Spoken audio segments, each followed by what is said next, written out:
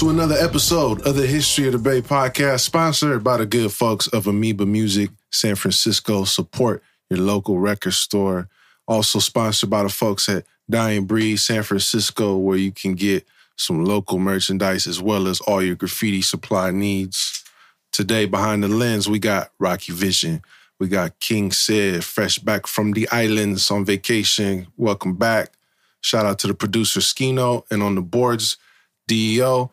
Also got to say that July 9th, we got the History of the Bay Day Party going down. Loonies, Mac Mall, Nefta Pharaoh, San Quinn, myself hosting, live painting by Crayon DJs. Midway, San Francisco, get your tickets right now. But enough of that. Today, I got to get to this special guest. He is a legend, a San Francisco pioneer in terms of the visual art scene, and he goes all the way back to his real graffiti roots, known as Brother 4 Minute. It's a pleasure to welcome Apexer. What up, what up? What's up, man? Chilling. Good to see you as always. Yeah, thanks for having me, brother. For sure, man. You have a really long history. You've definitely been making your mark literally on the scene for a while.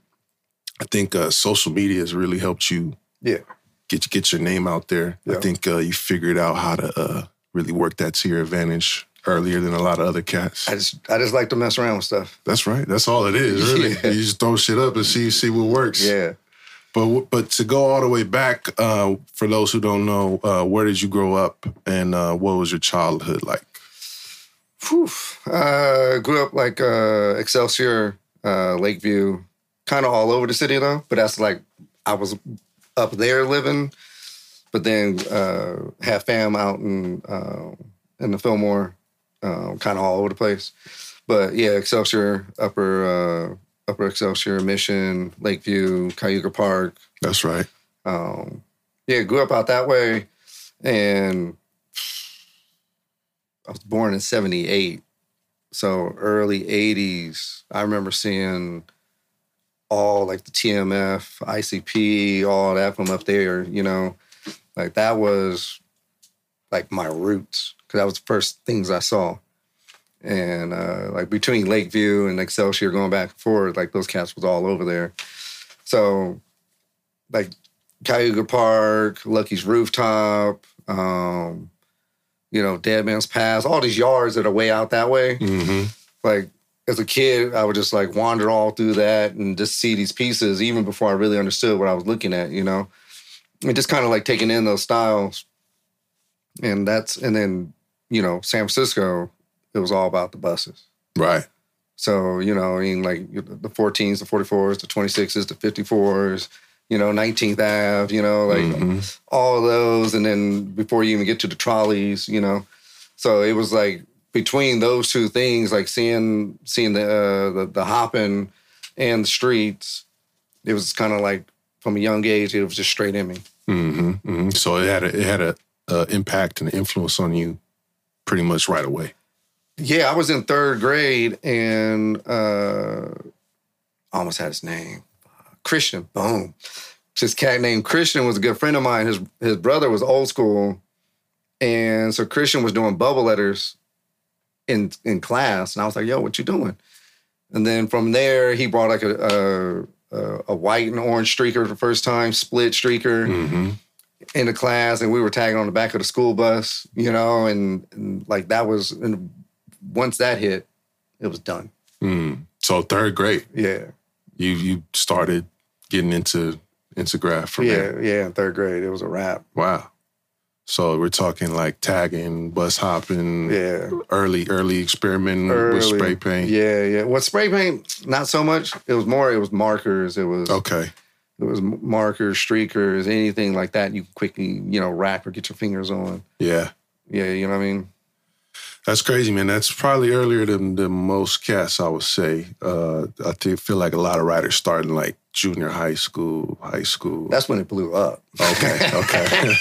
That's when it just went crazy. But back then, though, it was, I remember, it was, it was, I almost said too much, but it was somebody's under that was writing son.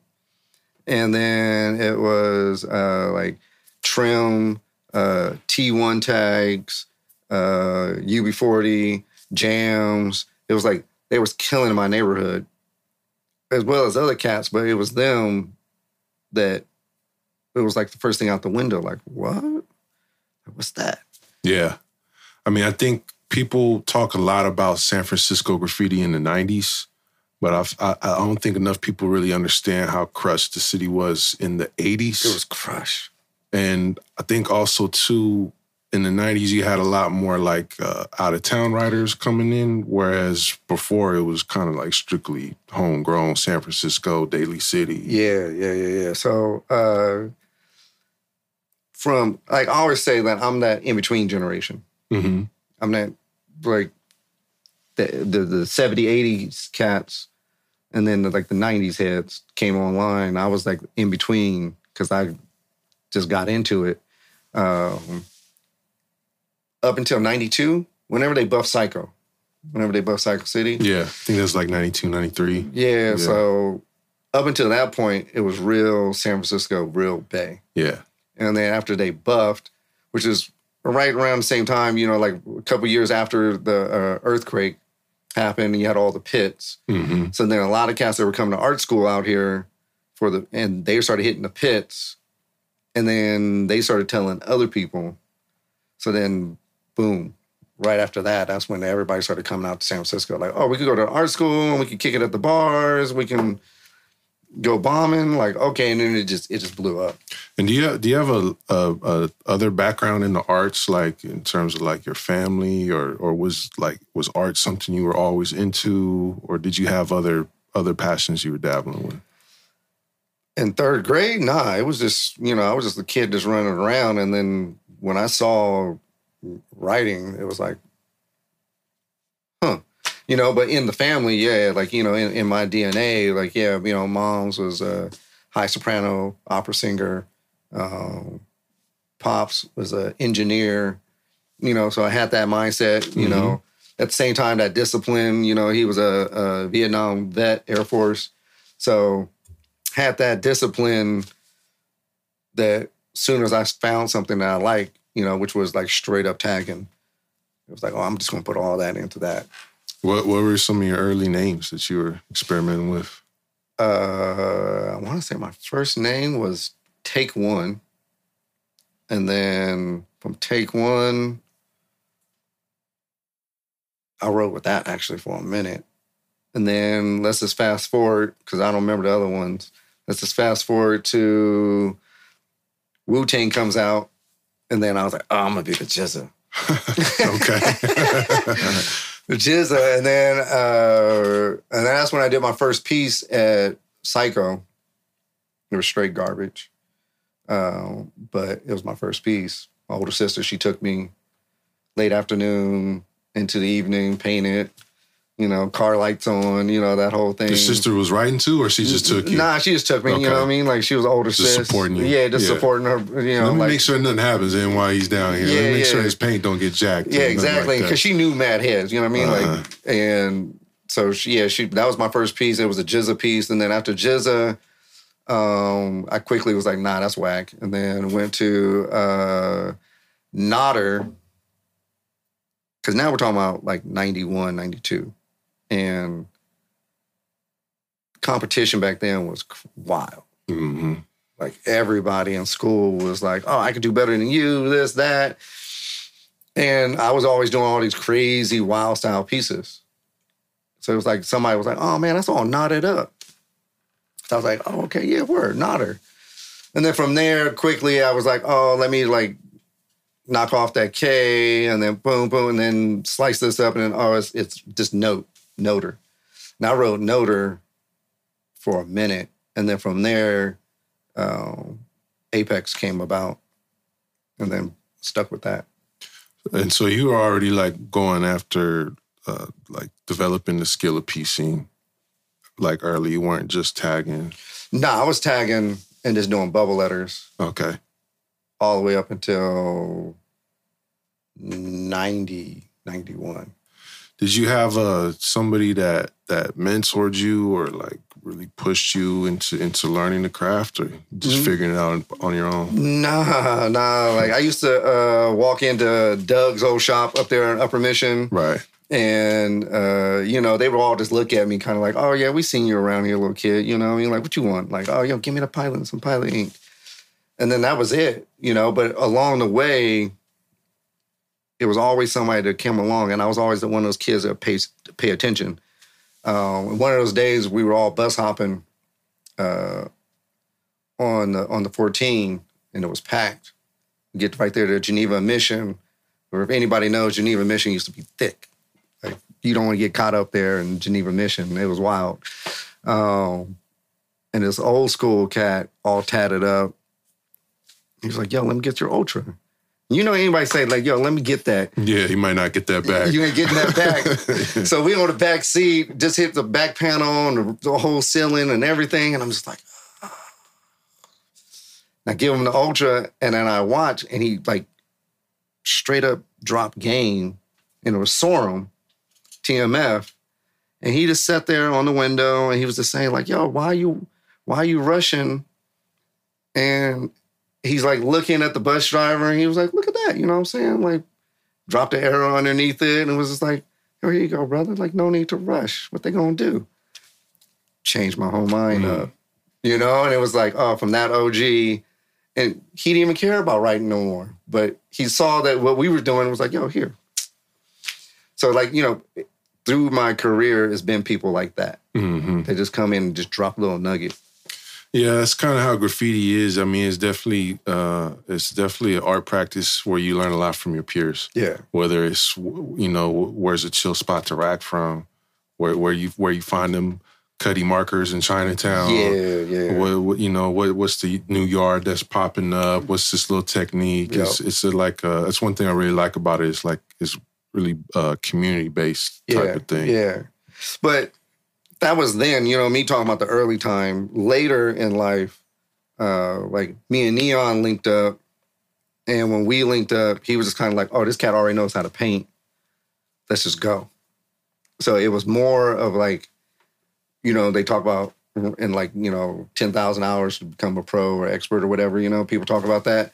Like, it was just, let's paint, let's rack, let's paint.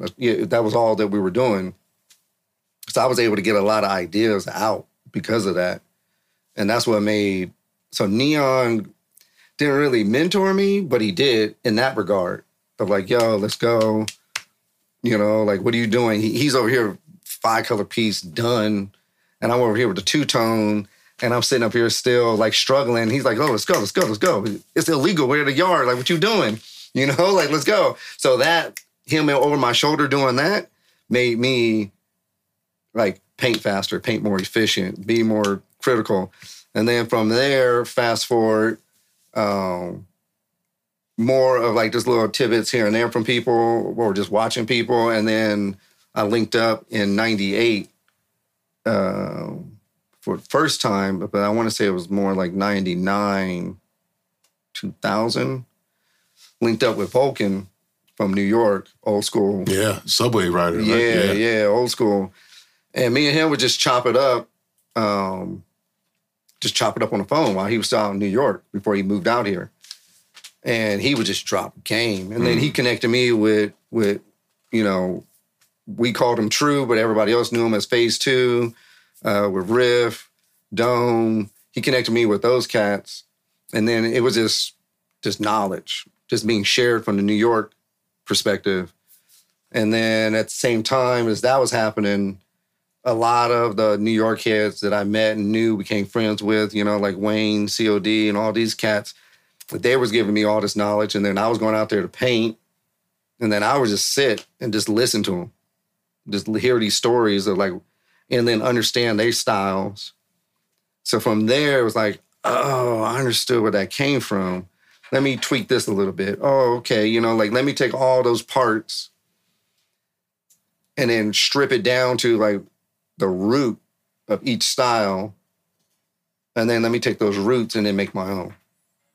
That's what's up. Yeah, that's definitely very relatable because a lot of times people ask me, man, how do you know all this stuff? Like for the videos, I'm like, man, I don't know everything. Yeah. But what I do know, it just came from either seeing it or just, like you said, sitting back and just listening to cats. Yeah. And over the years, your knowledge base just gets bigger and bigger. Exactly. Yeah. But to go back to Neon, so he's a little older than you, right? Yeah. Because he started painting like piecing in the 80s. Yeah, right? he was piecing when I was still just bus hopping. Yeah. And Neon, I don't think gets enough props out there in like the history of he's contributed a lot. Yeah. And his style's definitely ahead of his time. Yeah. So what was your first time meeting Neon? 96. Okay, so you had been Apex for a little while. Yeah. So 96. That's what I was saying. Like, so that was me running around with Rasta, JC, all those cats, FCK, me running around with them, JDS, all that. And Rasta being like, yo, you gotta meet Neon. Like, what we doing is cool, but you gotta meet Neon. You trying to do some other shit. So he connected me with Neon, and then we all went painting at a yard that I started behind Pacific Super. Okay, yeah. You can see it off the parking lot. Yeah. So we all go up there to go paint, and Neon was like, oh, okay, you know how to paint. So, okay, let's go. Nice. And then it was a wrap. Yeah.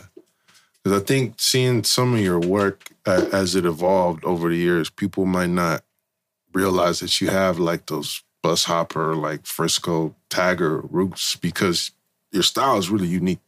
And it's but I've seen older flicks too, where it was kind of a little more of like the standard type of styles you would expect. Yeah. How did you start developing like that style from there to what it became? Because you were doing like some pretty crazy wild styles and just unorthodox letter structures compared to most Frisco writers, I would say. So I wasn't happy. I was like, okay, I did the, traditional, like what you're saying, traditional funk style that they call it out here, which has a whole nother history out from the East Coast.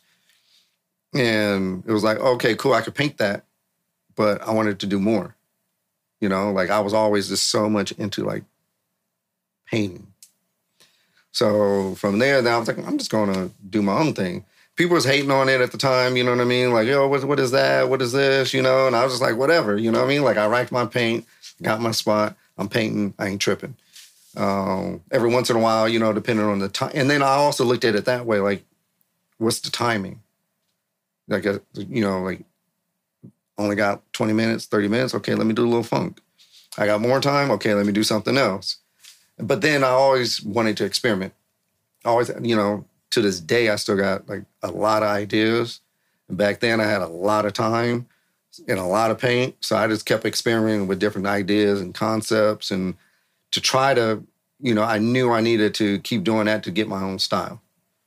And I wanted my own style. I never wanted to be in somebody else's shadow. Like I wanted my own lane. So that's the main reason why, like, I started to develop my own style. I think you definitely have to have the confidence to experiment to get to that point. To, like you said, to not really worry what other people might say about it or not worry about fitting in with what everybody else is doing. A lot of breakthroughs are only accomplished through trial and error. Yeah. And a lot of trial and error. Yeah. Yeah. So you mentioned Neon, and I know you guys are both in BA. Yep. And so for those who don't know, some of the other members of that crew over the years have included Giant, who we had on the podcast, Jace, Felon, Joker, a lot of names. Adam, Cycle, a lot of names. Yeah, you guys had some hitters. And people from, did it start in the Bay Area? It started in the Bay. Okay. With, if I remember the correct timing and order, with FX, Neon, Jace, and maybe Robo was all there at the same time. It kind of came up at that time period. Okay. And what was the process of you getting down with that crew? I was in other crews before that, a lot, like from the bus hopping days, all the way through. And then me and Neon were just putting in so much work that he was just like, yo, we got to get this cat in. And it was actually at, I almost remember the name of the producers, but it was at a Maritime Hall event that they used to paint in the back parking lot. And so we were all painting the back parking lot, Jace, me, Neon, a bunch of other heads. I think Quake was there, a couple other people. And he was like, yo, let's get them down. And then it was like from there, just like a little process, and then boom. Tight. Is that the main crew that you represented over the years? So before that, I was in UM, which is kind of like a feeder crew to Lord's crew. I'm in UM. Oh, yeah. There we go. There we go. So UM. Shout out Topper and Gus for putting me down in 100, 100. So yeah, UM, Lord's crew, then BA. I hopped around, and I always loved the Bay and these different scenes. So I'll be in the East Bay for like music or shows or whatever, or trying to holler at females or whatever, like just to switch it up. You know what I mean? Like I was always moving. So the crews kind of represented that movement, like down with 640, with Steve and all of them, like when I was doing dirt on Bart and doing stuff over there, Scribes. I'm only going to leave it at that. This is a long time ago. And so, 640 crew, Lords, BA, and then when the freights really came online, it was like BA, but then that branched off to FGS crew. Those were like the main crews that I rolled with. And then I just got to a point where I was just like, we just folks. This is just all fam. So I'm not going to hit crews up no more because I don't want to get into anybody else's beef and all this other drama. And, you hitting this person, this crew up more than this crew. It's just like, yo, look, the reason why I got down with it wasn't for some crew mentality. It was more because if we were fam, we was kicking it with one another and had good times. So I just stopped putting up crews and just kind of like people who knew, they knew. And I didn't really trip that they didn't know like what crews I was with or whatever. Yeah, I can dig that. I've never been, I've been in some crews too, and I've never pushed that at the forefront because I'm more of a loner and I don't have like that crew mentality necessarily of like, I got to take on your beef and I got to do this and we got to have meetings and all that. I don't really function that well like that. Yeah, exactly. But for me, it was always like whoever was moving at the time. Yeah. Like I just thought about it like before all of that, I was like the transition crew was like CA crew. It was Tone, Crease, and all those guys. Like because Tone had the what car was that? It was the Altima maybe, like gold Altima or something, I think. But Tone had the whip, and then he was like, yo, let's go. And we were all just go racking. So it was like at the time, and that was all Excelsior, you know what I mean? So it was like CA crew, we were rolling deep, just like racking. And then it just kind of like rolled over to like, oh, okay, life stuff happens to people. Like, okay, they kind of fade out, and then, oh, here comes... And then my energy was always go mode. So it was like, oh, somebody came along, Neon comes along, and he's like, let's go. Neon, not so much style, but attitude of painting. It was like... Philosophy. With the philosophy, me and him would sit there before the European paint, as we call it, before that came online. It was just Rusto, Krylon, and all the off-brands to get to your different purples and avocados and whatnot. Me and Neon would stay up the night before because we racked together and we had a system of like, okay, he gave me a list. We would have a list. Like, okay, you're going to get the Rustos and I'm going to get the Krylons. And then we'll go in because there's two of us. You have to at least get 4. So you get 2 and I get 2. And then we would split it up afterwards. But we would go out and rack and then we knew what we had. And we're not even looking at the paint. And we would just talk color schemes beforehand, the night before. Then he would come wake me up at like 5:30 in the morning. We'll be at the yard at 6 a.m. just doing full-on illegal productions and out by 12. You know, and people are like, yo, people are just now rolling into the yard like, yo, like what? Like, yeah, we got up at 5:30. Like, y'all slow, you know? But that was him on that, like, that mindset. Yeah, there's a definite discipline to the craft that if you apply it, it definitely helps take your skills to the next level. Yeah. Have you ever caught any cases or do you have any good chase stories? Whew, I got crazy chase stories. I'll give you 2 chase stories. Okay.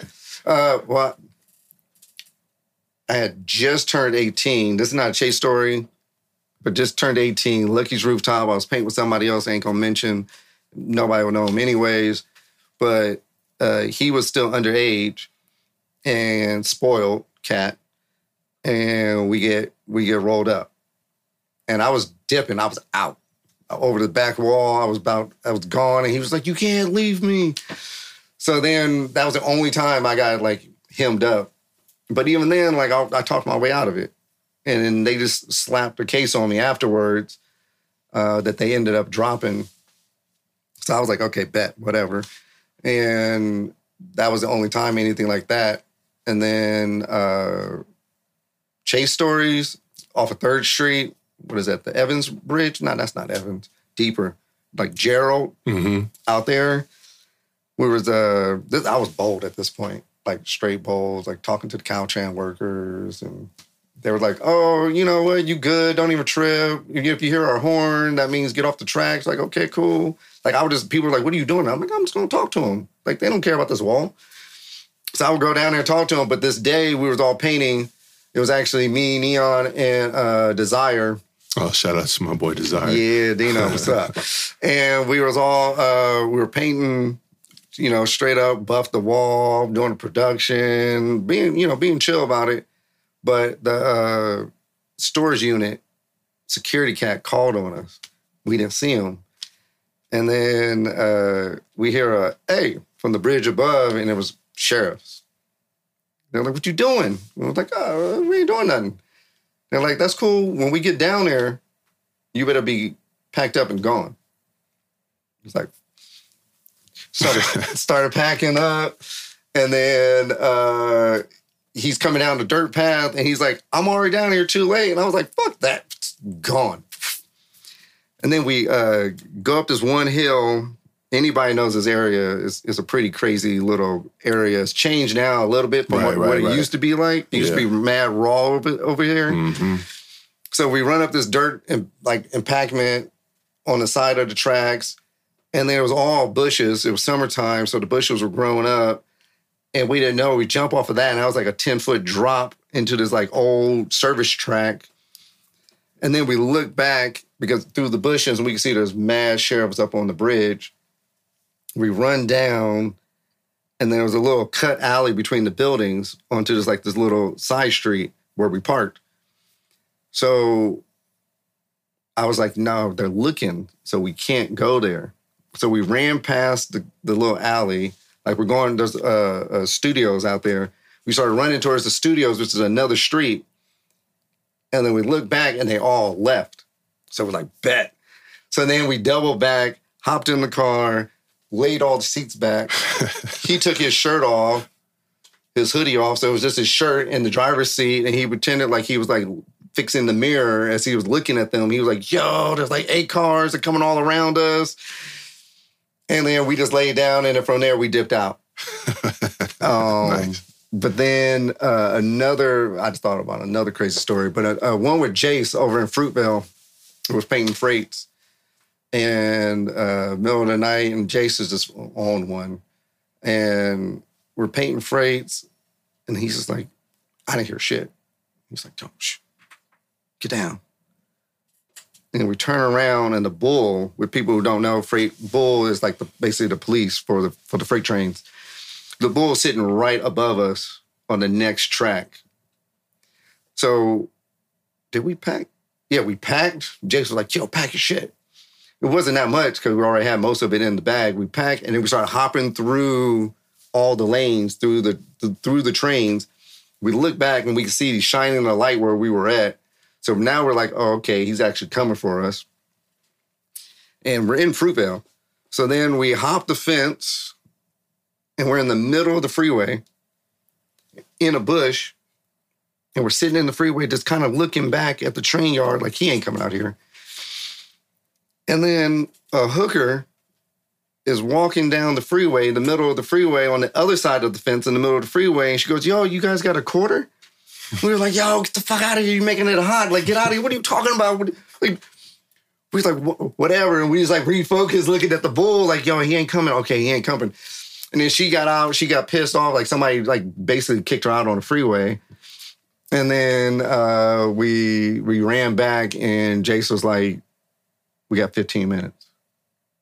Finish, put your outline up, put the border up, let's go. And that's what we did. It came out good. Those pieces. It was because it was on Holy Rollers. Oh, okay, yeah. So he was like, I'm not letting this go. Right. Yeah. I remember now. So you've been able to pretty much avoid any serious graffiti consequences. I always ran. Yeah. Like, yeah. I racked the paint, so I don't really care. Oh, but if you gave me a second, and then I got smart. Like, I never really took the paint out. It was always one can at a time, but always ran. Yeah, I had a lot of nights where I ended up like in the cuts watching everybody else get wrapped. Exactly. Or sometimes I figured out, man, I'm like, if I walk right towards the cops, they're not going to trip over me. Exactly. And people be like, what are you doing? Where are you going? I'll just walk right at the cops, make eye contact with them, and keep going, and everybody else will get wrapped up. Yep. Yeah. I got those too. And actually, I'm putting this out here to spy. If you're watching this, Eric, you have photos from the last major day that I went bus hopping that ended up in a lot of my homies getting wrapped up because it started with my homegirl passed away, GEB. Rest in peace. TNT. We was up at City College. She was like, yo, Rick, what you doing? I'm like, what? She was like, one last time. I was like, bet, let's go. So we had like the SGs, we had the Ultras, we had the Minis, we had the Pilots, we had to refill up little juicers, real quick. And we started out from City College, Ocean, and we worked our way all the way down to the Mission. And then by the time we got to 19th and Mission, ran into, his name just went, wow. It was like an AJ cat, but like before AJ. My bad. But he's knocking on the window like, yo, what's up? So we hop off, go to his house. It was like right down there. And then we get there, and now there's 3 more heads. Like, what y'all doing? Like, yo, we bombing today. Like, oh, okay, well, we're going to get with y'all. So now it's 5 of us. We're 5 deep. And we're walking down at this point, middle of the day. We're walking down Mission. And and then that competition starts. That's why I like bus hopping. Right. Shit gets hotter and hotter. It gets hotter and hotter and hotter, So he's hitting the outsiders on the back panel. So then I was like, okay, well, I'm going to go do the street side panel. So I'm doing a street side back panel. And then I just like looked down. It was like, 49s and 14s are coming through. They're all backed up right now. Okay, I'm just going to walk down the double yellow line down the middle of Mission. I'm just going to hit both sides if they stuck in traffic. Some other riders that knew them cats hopped off. Now we're like 8, 10 deep. And then we do that all the way downtown. And then we come up Gary, come back down Van Ness. And then by the time we get to Van Ness, we were like, yo, they flipped the buses. What used to be 14s are now 49s. Like, we hit that on the 38. They must have switched it down at the Barcadero. This is hot. Like, we got to go over here because they're going to have new buses on that line. So then we go all the way up Mission and we get to 16th and Mission. And we hop out. And we were doing this on Van Ness also, but then we hop out of 16th and Mission, pop the line, pop they start popping all the little pegs on the back door, climbing up the pegs to hit the top panel with cans now. And the shit's already crushed on the inside, crushed on both sides on the outside. And Spy is there with the biggest evil grin documenting all of it on 16th and Mission. This now is like at sunset. And he's photographing it like, yo, y'all killing it. I ain't seen it like this for a minute. Like, this was wild.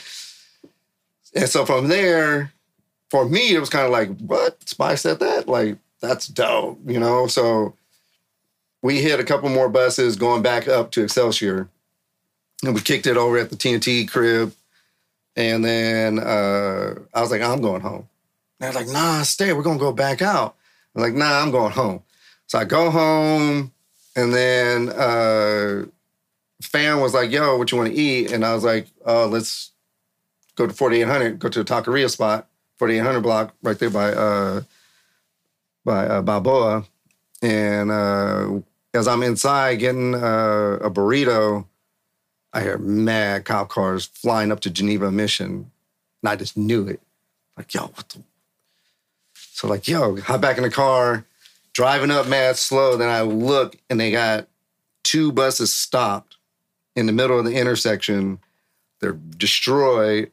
And the homies that went back out, they're all in the back of the cop cars. And GB, she was a girl, so they couldn't check her, but her SG was upside down and she leaked.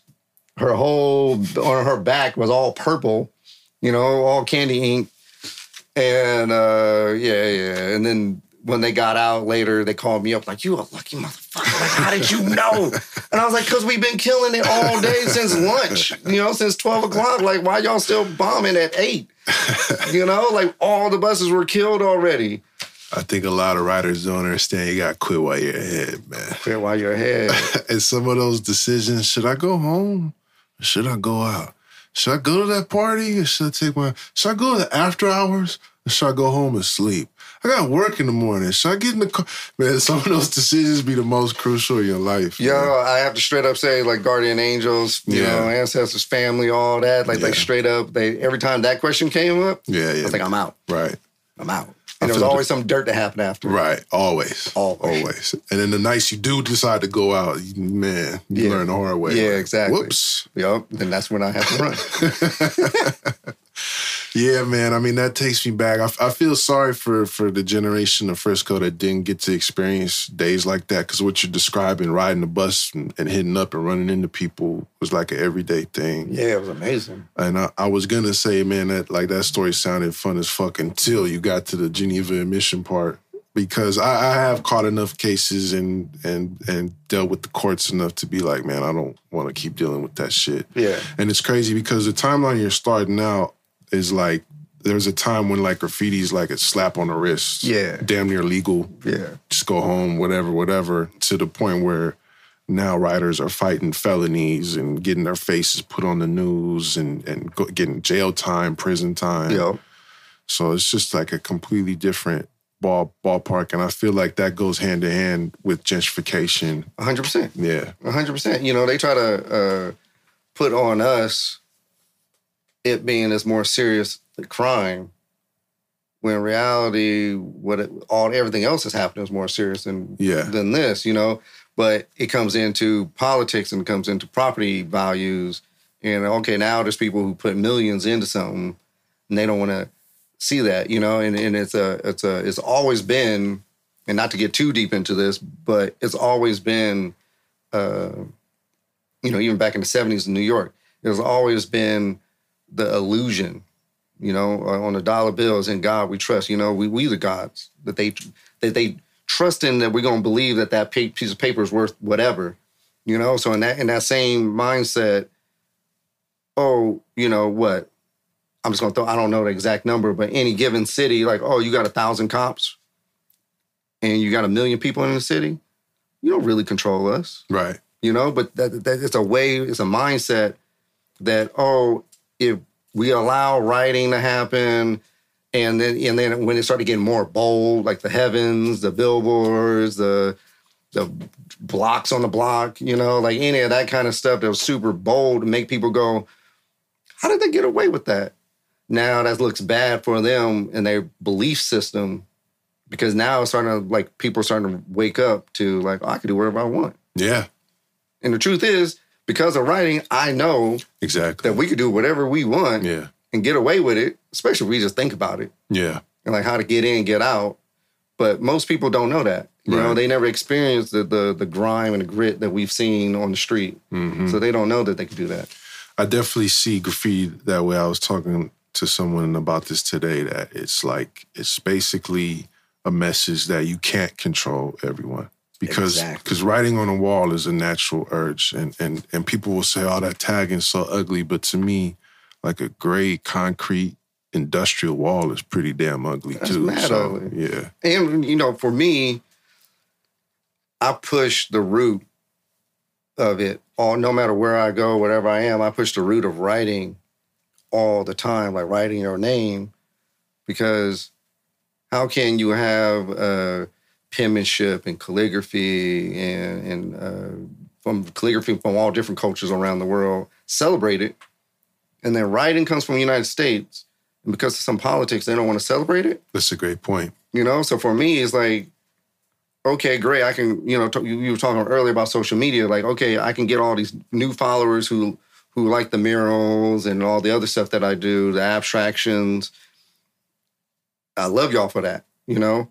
But also, I wouldn't be there if I didn't spend millions of hours doing tags and loving the, you know, is it on a 45? Is it a flare? Is it a down fade?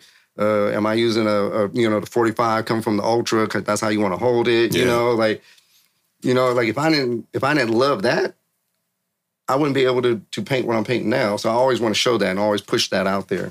Well said. And I think for someone like me that grew up in the city and saw your work from then to where it is now, I can see that. Right on. Before I even get into that, because I do want to ask about that side of it, I was curious if you ever had any battles in the city during your time as doing graffiti. I've had battles, but they were never, you know, being older now at the time, something in my stomach, I knew what was up. But then as older, I don't speak on them just because they weren't, because before those battles, I participated in some wild ass ones, like crew battles. And I saw some wild ones, you know, and you know, we spend a lot of time talking about like bus hopping those early days. Like I remember it changed my mind forever was ICP, FCK, like CSC, JDS battle. Mm. That was how that built was wild, Mm-hmm. you know? And there was other ones. So then, you know, anything I dealt with was all, you know, not to say, you know, like surprise, you know, ego driven, that I didn't ever really sweat it. Just like, oh, this, I wanted it to be that, you know, you know, I wanted it to be the TWS TMF, you know, like I was raised on that. And when it came and it wasn't that, I was like, you know, I'll let this ride out and do something else, paint somewhere else, whatever. And then, you know, so for history's sake, I don't speak on those battles because I didn't have in my mind some of those epic like that. Right.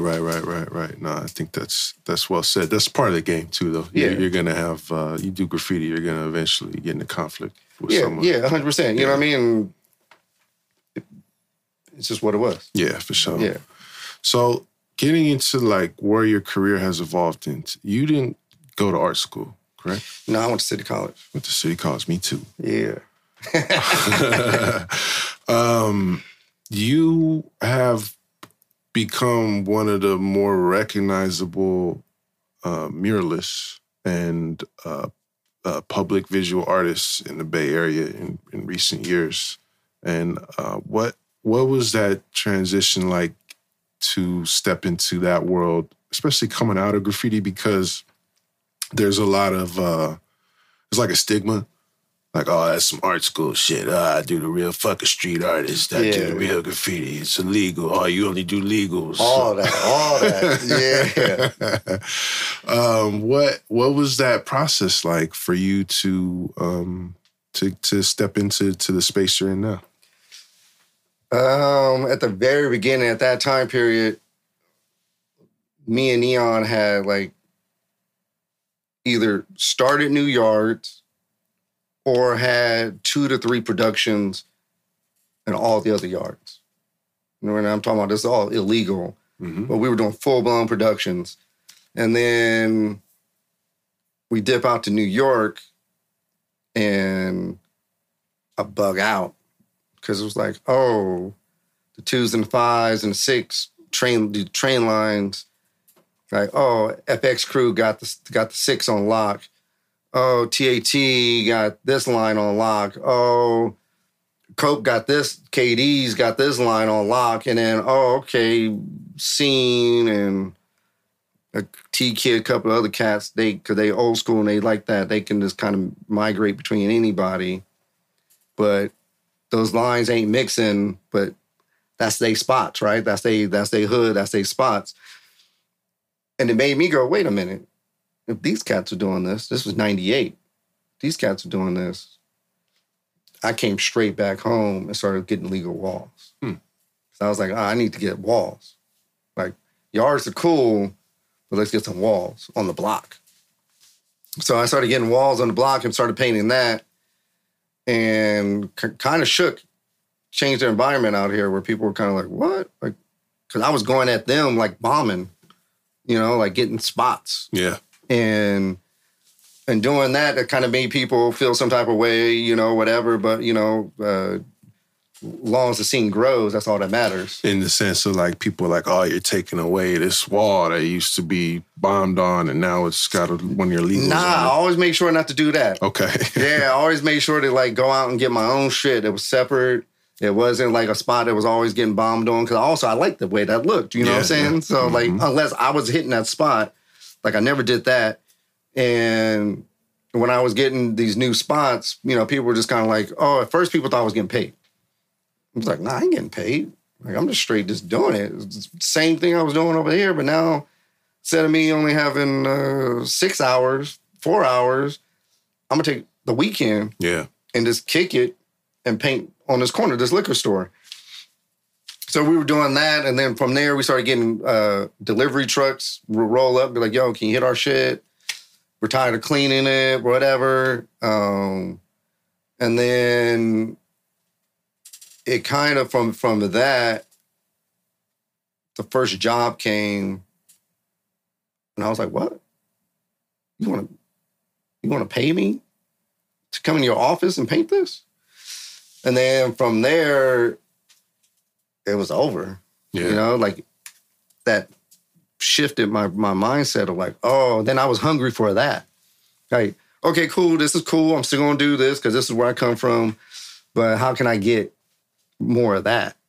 And then that took years of me, I wasn't eating off of that at all. I was like, maybe one every couple of years would come along, and then, okay, now 2, and then slowly build, some exponential growth at some point started kicking in.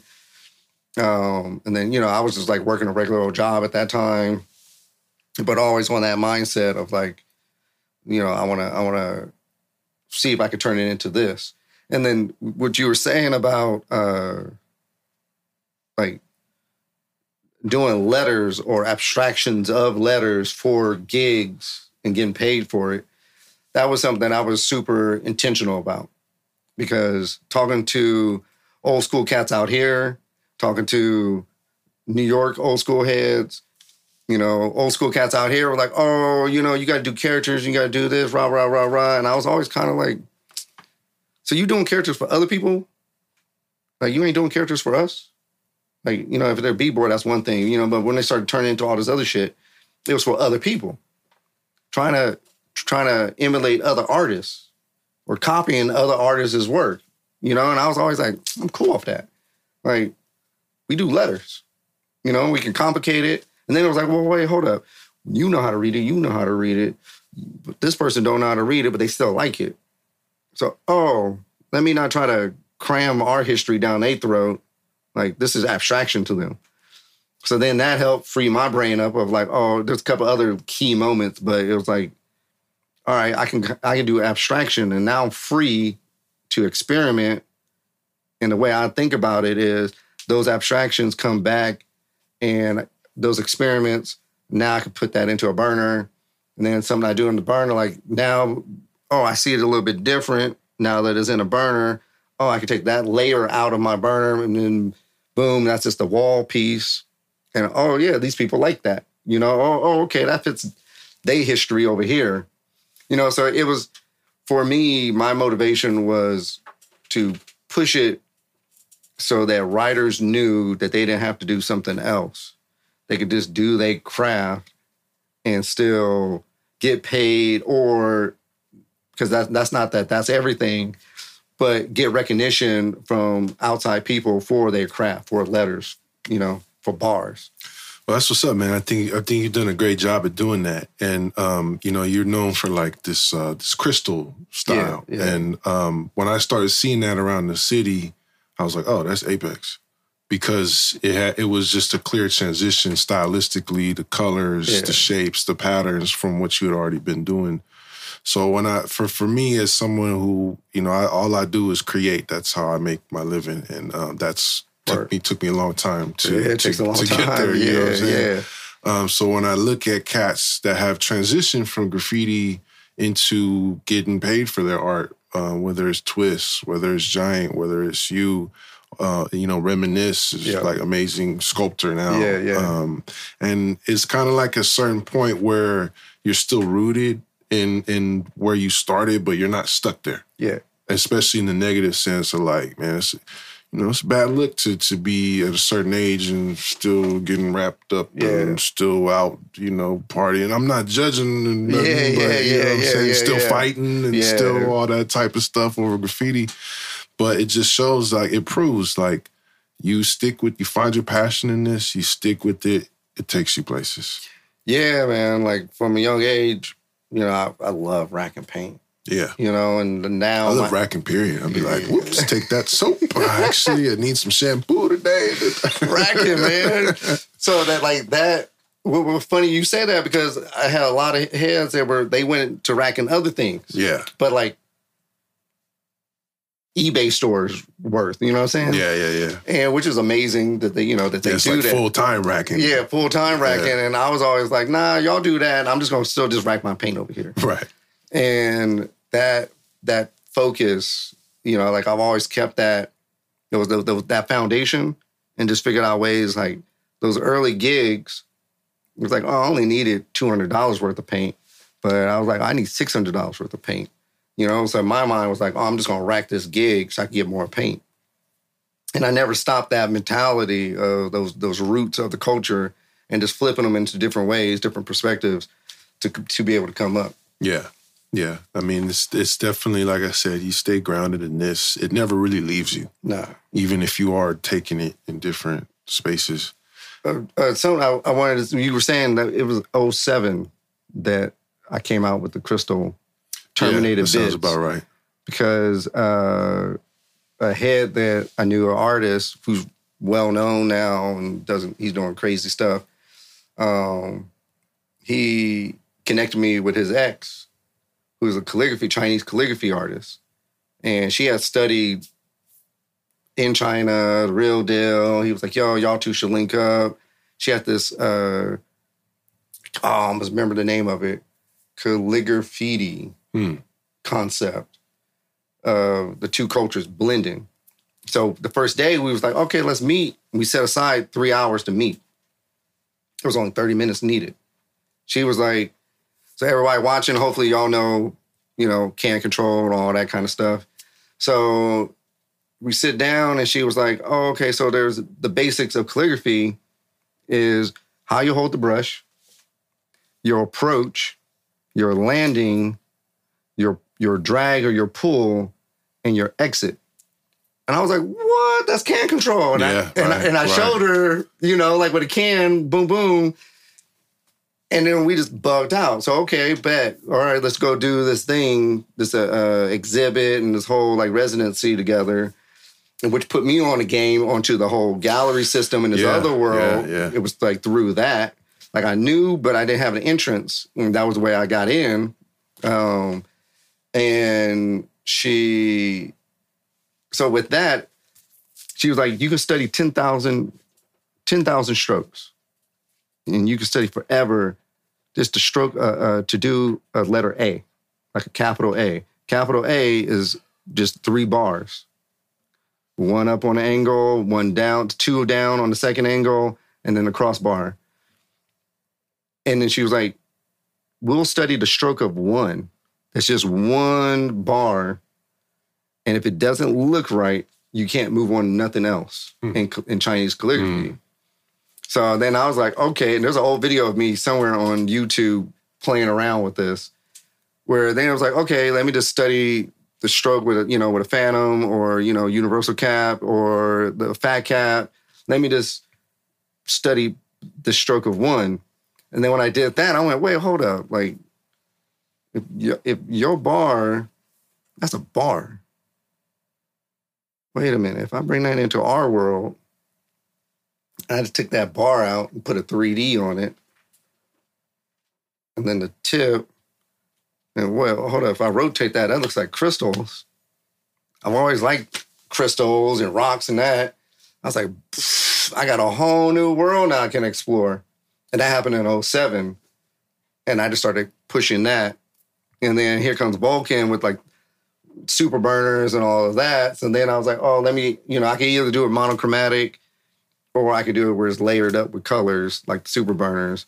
And it's still, showing reference back to the bars and the pieces. That's dope, man. I love to hear it because, like I said, it's just that I think for people who really decide, like, this is what I do, this is what I'm into, you stick to your craft, you really kind of unlock different levels of it. Yeah. And then once you cross into that world of, like, art and you're able to appreciate, whether it's graffiti, whether it's calligraphy, whether it's, oil painting, whatever it is, like, once you cross into that world, it's like you're able to just have access to things that most kids from the city don't get access to. That's it right there. And now you're in the space like where you're having residencies and you're being commissioned for some like really big murals and installations, and you've painted all over the world at this point, right? Yeah. Crazy experience. I always very humble, very thankful to be able, Asia, Europe, Middle East, South America, all over to be able to paint and just be like, yo, I'm from Frisco. I'm from fucking Lakeview. Like, wow, so many other heads, like all the way from bus hopping. And that's the reason why I honor all those stages, That's right. Yeah. That's right, man. What's like the most important thing or just any advice you would give to someone who wants to pursue a career as a creative? Make sure that that's what you really want to do. And if that's what you really want to do, you have to, in this modern age, you have to live, eat, and sleep that 24 hours a day. And what does that mean? Is that you have to research it. You have to listen to your podcast and people chopping it up about whatever. Listen to other podcasts that, depending on what it is creatively you want to do, dig into that person, those individual artists or creative people's backgrounds. And you have to really dig and investigate the craft that you want to be part of. And then you're still not done. You still got to understand the business side of it. And with that, you have to understand that you have 2 different versions of you. You got the emotional you that's attached to what you putting out. And then you got to kind of put that emotional person to the side for a little bit to do the business. Because the business in the world don't care about no emotion. It's like emotion versus logic. Exactly. Mm-hmm. Like if you start showing emotion in business, and I'm not saying to be void of it, you have to know when to do it. But starting out, you got to put your feelings to the side sometimes. You got to put your feelings to the side because just like on the street, that'll get taken advantage of. Facts. So it ain't nothing different.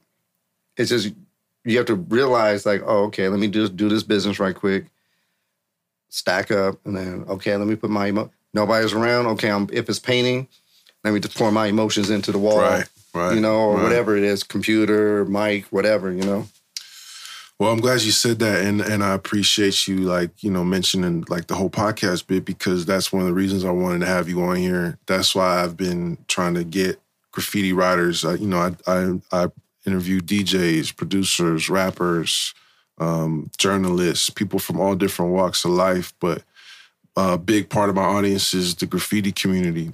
And I love bombing. I love illegal graffiti. I believe graffiti has to stay illegal, and I'm glad there's still people out there doing it.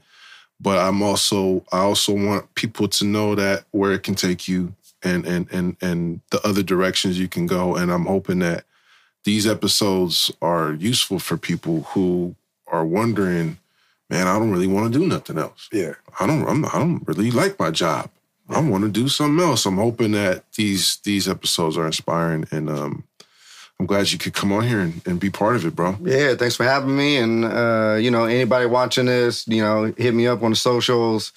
You got questions, hit me up. I got y'all. It's all good. Apexer.